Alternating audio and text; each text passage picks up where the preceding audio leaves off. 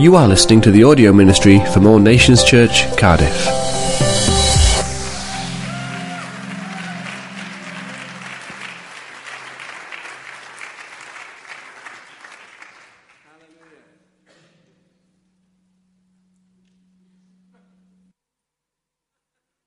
Good morning, everyone. I have a real sense of the weight of the glory of God upon me this morning. Not because it's me, but it's because we're here in His presence. And God's word has already come forth. And the word that I have this morning, I believe, is to stir up, to encourage you, to release you, but it's also to deal with a lie of the enemy. In conversations in recent weeks, in talking to those among you, whether you've been aware of it or not, I've just been aware of a subtlety which has come into our confession, that has come into our speech, and the word of God, which is hanging over us as a sharp, double-edged sword, that is going to cut away the lie of the enemy and release us into the truth of the gospel of Jesus Christ. You see, we deal with lies when we preach Jesus, because Jesus said, I am the way, the truth, and the life. We deal with lies when we preach from the Bible, because this is the word of truth. That's why we need to read this word. It's the truth. This morning is all about releasing you from a lie and releasing you into truth. So I'm still in John chapter 6, haven't got much further, so let's go back there. John chapter 6, verse 1 to 13. After this, Jesus went away to the other side of the Sea of Galilee, which is the Sea of Tiberias. And a large crowd was following him because they saw the signs that he was doing on the sick. Jesus went up on the mountain, and there he sat down with his disciples. Now the Passover, the feast of the Jews, was at hand. Lifting up his eyes then, and seeing that a large crowd was coming towards him, Jesus said to Philip, Where are we to buy bread so these people may eat? He said this to test him, for he knew himself that what he would do. Philip answered him, 200 denarii would not buy enough bread for each of them to get just a little. But one of his disciples, Andrew, Simon Peter's brother, said to him, There's a boy here who has 5 loaves and 2 fish. But what are they for so many?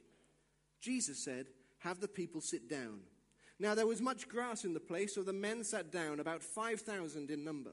Jesus then took the loaves, and when he had given thanks, he distributed them to those who were seated. So also the fish, as much as they wanted. And when they had eaten their fill, he told his disciples, Gather up the leftover fragments, that nothing may be lost. So they gathered them up and filled 12 baskets with fragments from the 5 loaves left by those who had eaten. It's a true story. It's a well-known passage. You'll have heard of the feeding of the 5,000. If you went to Sunday school as a child, this is a teacher's favorite. It's a staple. We should know all about this. But I'm here this morning to tell you that it's 100% true. It's 100% accurate. I always enjoy listening to how people try and reason things away and deny the miracle-working power of Christ. My favorite is the one that the loaves at this time were huge, that the fish that they would catch were massive. And I love the image of this poor little boy whose mum is giving him a picnic and like loading on loaf number 4 and then bringing out the shark or something. And I take 2 of these. But even that would not feed 5,000 men, let alone women and children. Jesus worked a miracle, okay? And it's a very significant miracle. Must be mindful of that. It's the second of 2 creative miracles that John records for us in his Gospels. The first one is at the wedding of Cana, where Jesus turns the water into wine. Here, Jesus does a miracle on the bread.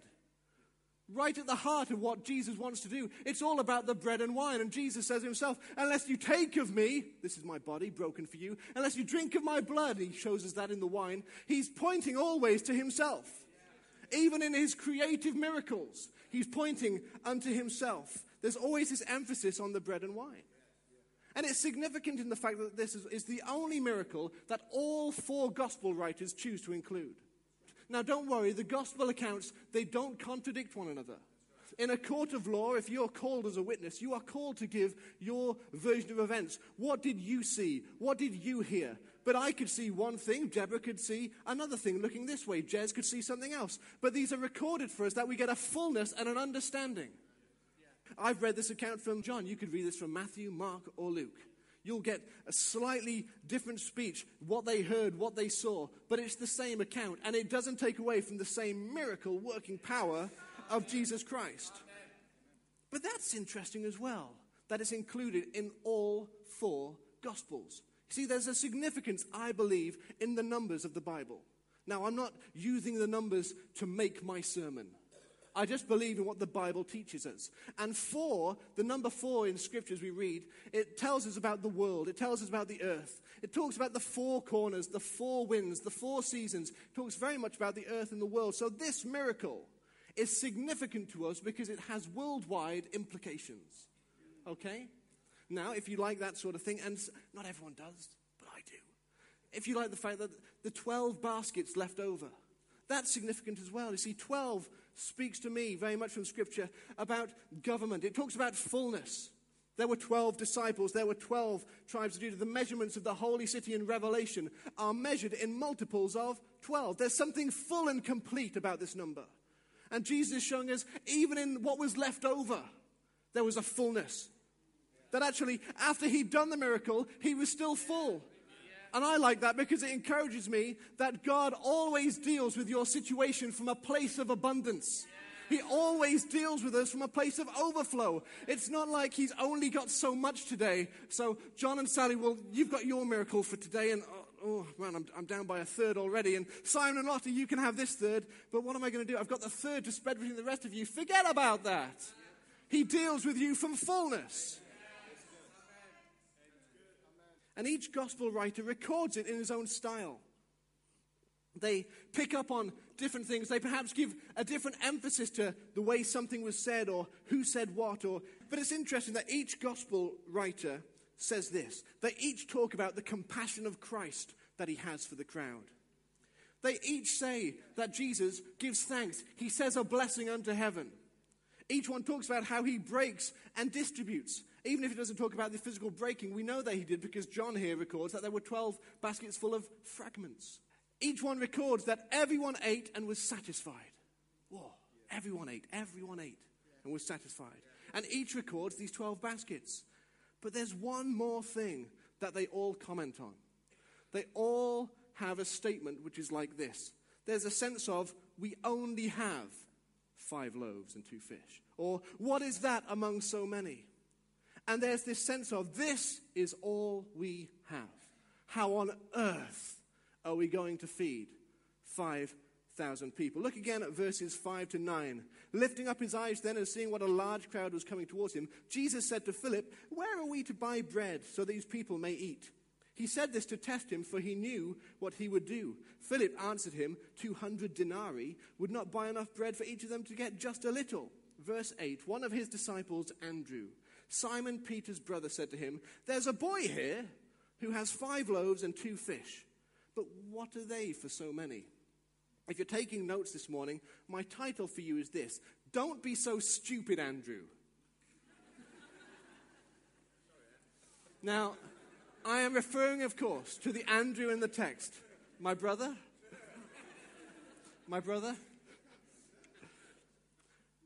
Don't be so stupid, Andrew. 5,000 men, let alone women and children. No money on the disciples. Philip does a quick calculation. 200 denarii wouldn't even give this little. That's about $4,000, £2,500. Wouldn't give them, each of them, just a little bit. Andrew says, got 5 loaves, 2 fish. Don't be so stupid, Andrew. Look at the crowd. We haven't got any money. You want 5 loaves and 2 fish? Are you serious? It's normally your brother Peter who says stupid things like that. Just go over there. Don't say anything else. Go to the back. You're not helping. And you get this sense of what were people feeling? Oh, God. Jesus, just ignore that. Just what he said. I'm really sorry about that. This sense of, even as Andrew begins to say it, like the words begin to come out of his mouth, and before he even gets to the sentence, he's trying to put them back in. I've got 5 loaves and 2 fish, but what is that against so many? Oh. I don't know if you've ever said something daft, something silly, something stupid like that. I know I have. It's, you bump into someone in the cinema, the lights are going down, you turn, there's someone you recognize, and say, hey, what are you doing here?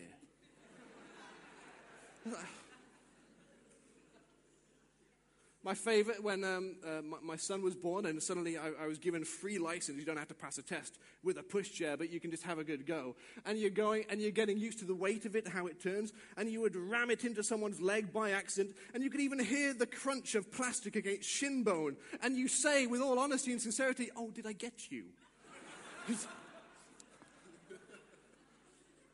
You say, that's coming out your mouth, you just, "Oh, I'll just go to the back, sorry." Don't be so stupid, Andrew. It's the obvious, it's the stated, but it's the ultimately unhelpful comment. 5,000 people, 5 loaves, 2 fish. Andrew, don't say anything else. Just don't say anything else. Yet Matthew in his gospel records this. Jesus says, "Bring them to me."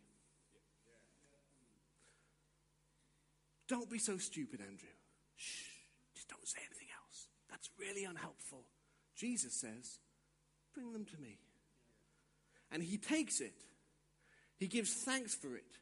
He breaks it. He gives it. And he feeds everyone out of his fullness because there is so much left over. And now it comes to you and I with a commission to go into all the world, preaching the gospel of Jesus Christ, to start with our community, to start with our city, Cardiff for Christ. And we can do it, and our voice says, "Don't be so stupid, Andrew." And yet Jesus says, "Give it to me and see what I'll do." There is a voice of accusation. It is a voice of deception. It is a lie that comes to you and to I, more than you would know. And it says this: "Don't be so stupid, Andrew. Don't be so stupid, Jez. Don't be so stupid, Adrian and Sharon. Don't be so stupid, Roger and Lucinda. Don't be so stupid, Josh. Don't be so stupid." It's a lie of the enemy. And this morning, the sword of the Spirit has come to deal with that. So I want to change the world. Oh, stop dreaming. Don't be so stupid. Well, I want to lay hands on my friends because they're sick and I want to see them well. Don't be so ridiculous. Well, I want to witness to my family and to my friends. Don't be so stupid. Yet Jesus says, "Give it to me. Give it to me." You see, God's dealings with men and women, even in the Bible, these great heroes of the faith that we read and we're inspired by, they dealt with the same deception. You're not really up to much. What have you got? Oh, you know what? You're right. I'm the weak link. I haven't got anything. You don't make a difference. You don't count. Yeah, you're right. I'm just being stupid.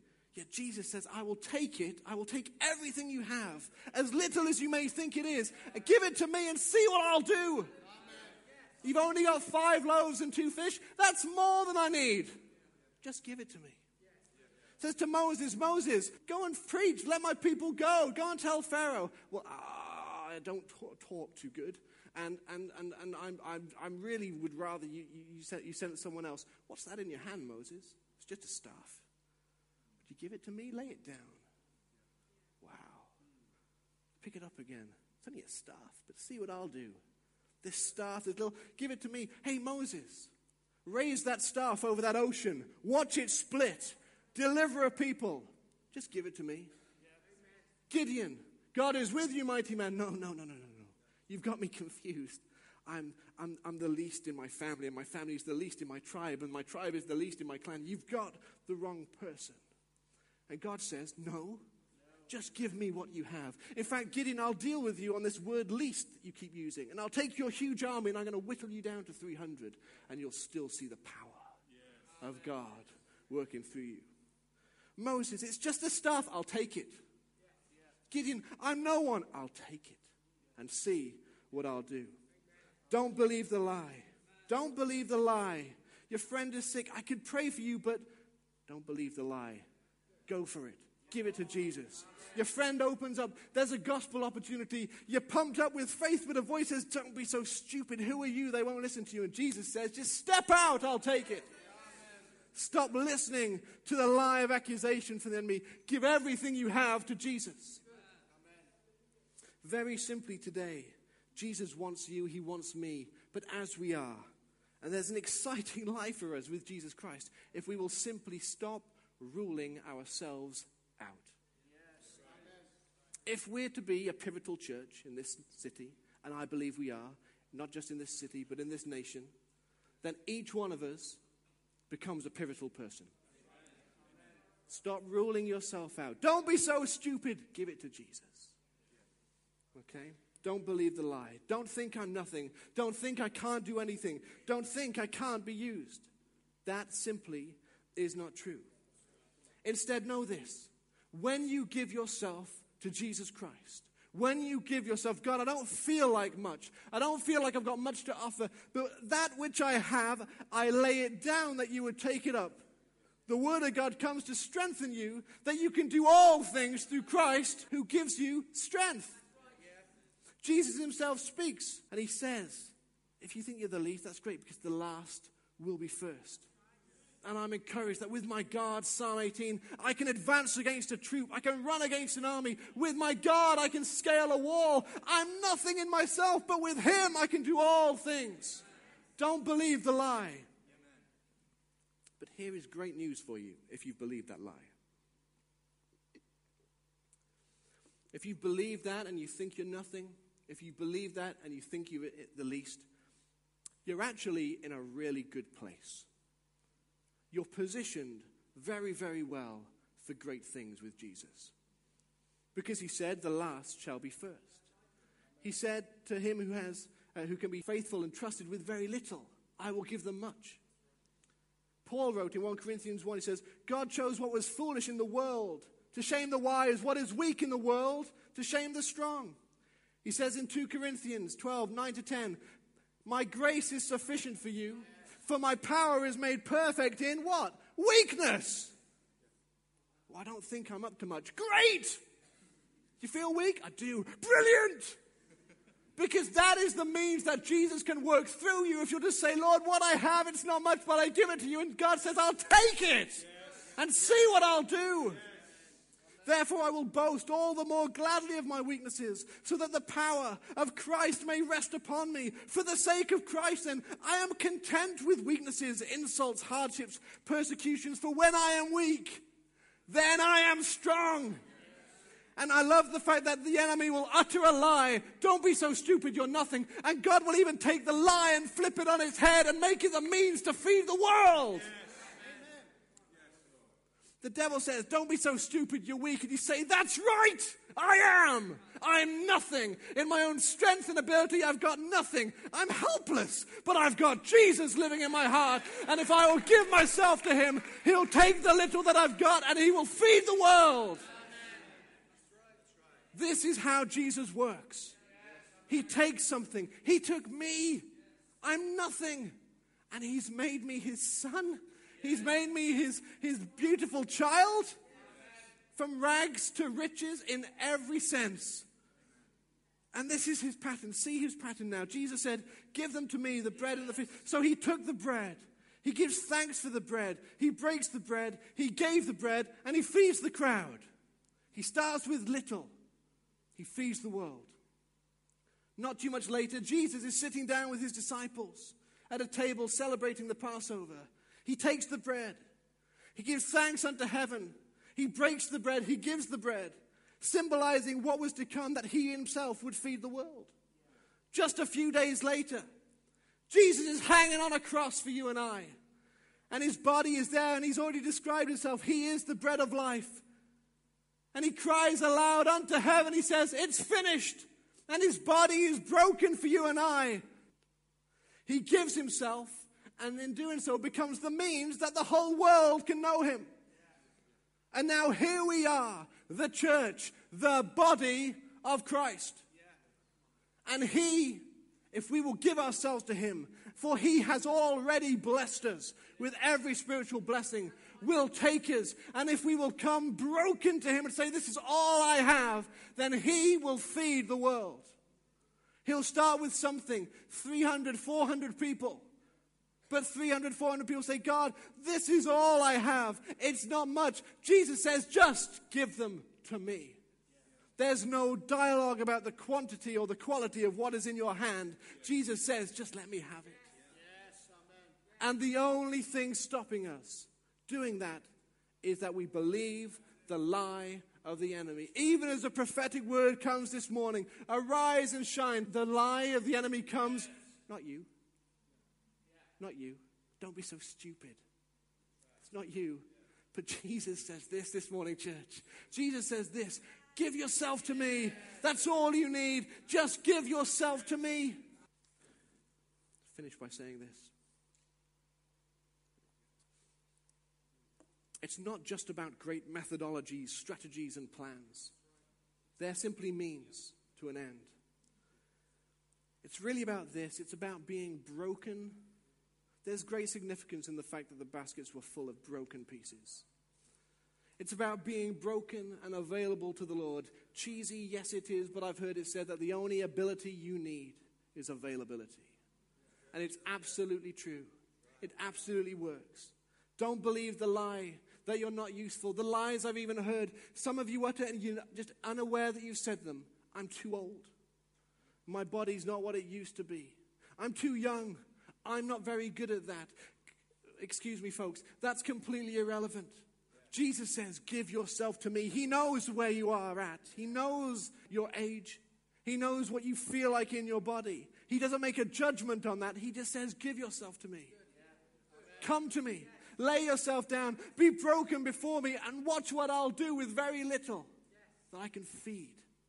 5,000 with 5 loaves and 2 fish. What can I do with a church of 400? What can I do with a church of 1,000? What can I do with a church of 10,000? Each life broken and said, Jesus, Lord, I don't think it's very much, but everything that I have, I give to you, and I give to you with a glad and sincere heart. And Jesus says, I'll take it.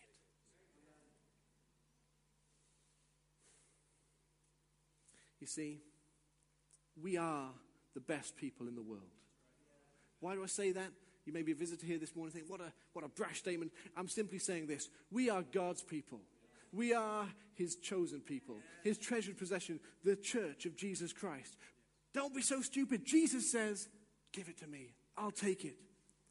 Church, we have a city to reach. We have a big world to win. But we don't come from a place of pity and a place of poor mentality of how are we going to do it? Jesus already has the victory. We just need to submit ourselves to him and just say, Lord Jesus, everything that I have, I give it to you. Take it now. Feed the world. Don't believe the lie. Don't be so stupid. You've got nothing. Don't believe the lie. Deal with it as a root issue in your life. Don't believe the lie. Every time you get the faith stirring, and you know how it is for you, when you feel faith stirring in your heart and your heart begins to pound, you begin to sweat from places you didn't realize you could sweat. You know it's an opportunity to pray, to give the gospel, to move in a gift of the Spirit, whatever it is. Do it! Don't believe the lie that will come. Just say, God, I feel like I'm stepping out on a limb. I feel like I'm stepping out. It's a step of faith. He will meet you. Just give it to him. Give yourself to Christ. Make yourself available and watch your small life in the hands of the miracle maker. That's the only reason I can say with all of my heart, Cardiff for Christ. Because I believe in a big God with big plans, who's mighty and powerful, who can do great big things with very small people who are broken and available to him. Church, don't believe the lie. Give yourself to him. Cardiff for Christ. Glory to the Lord. Amen. Amen.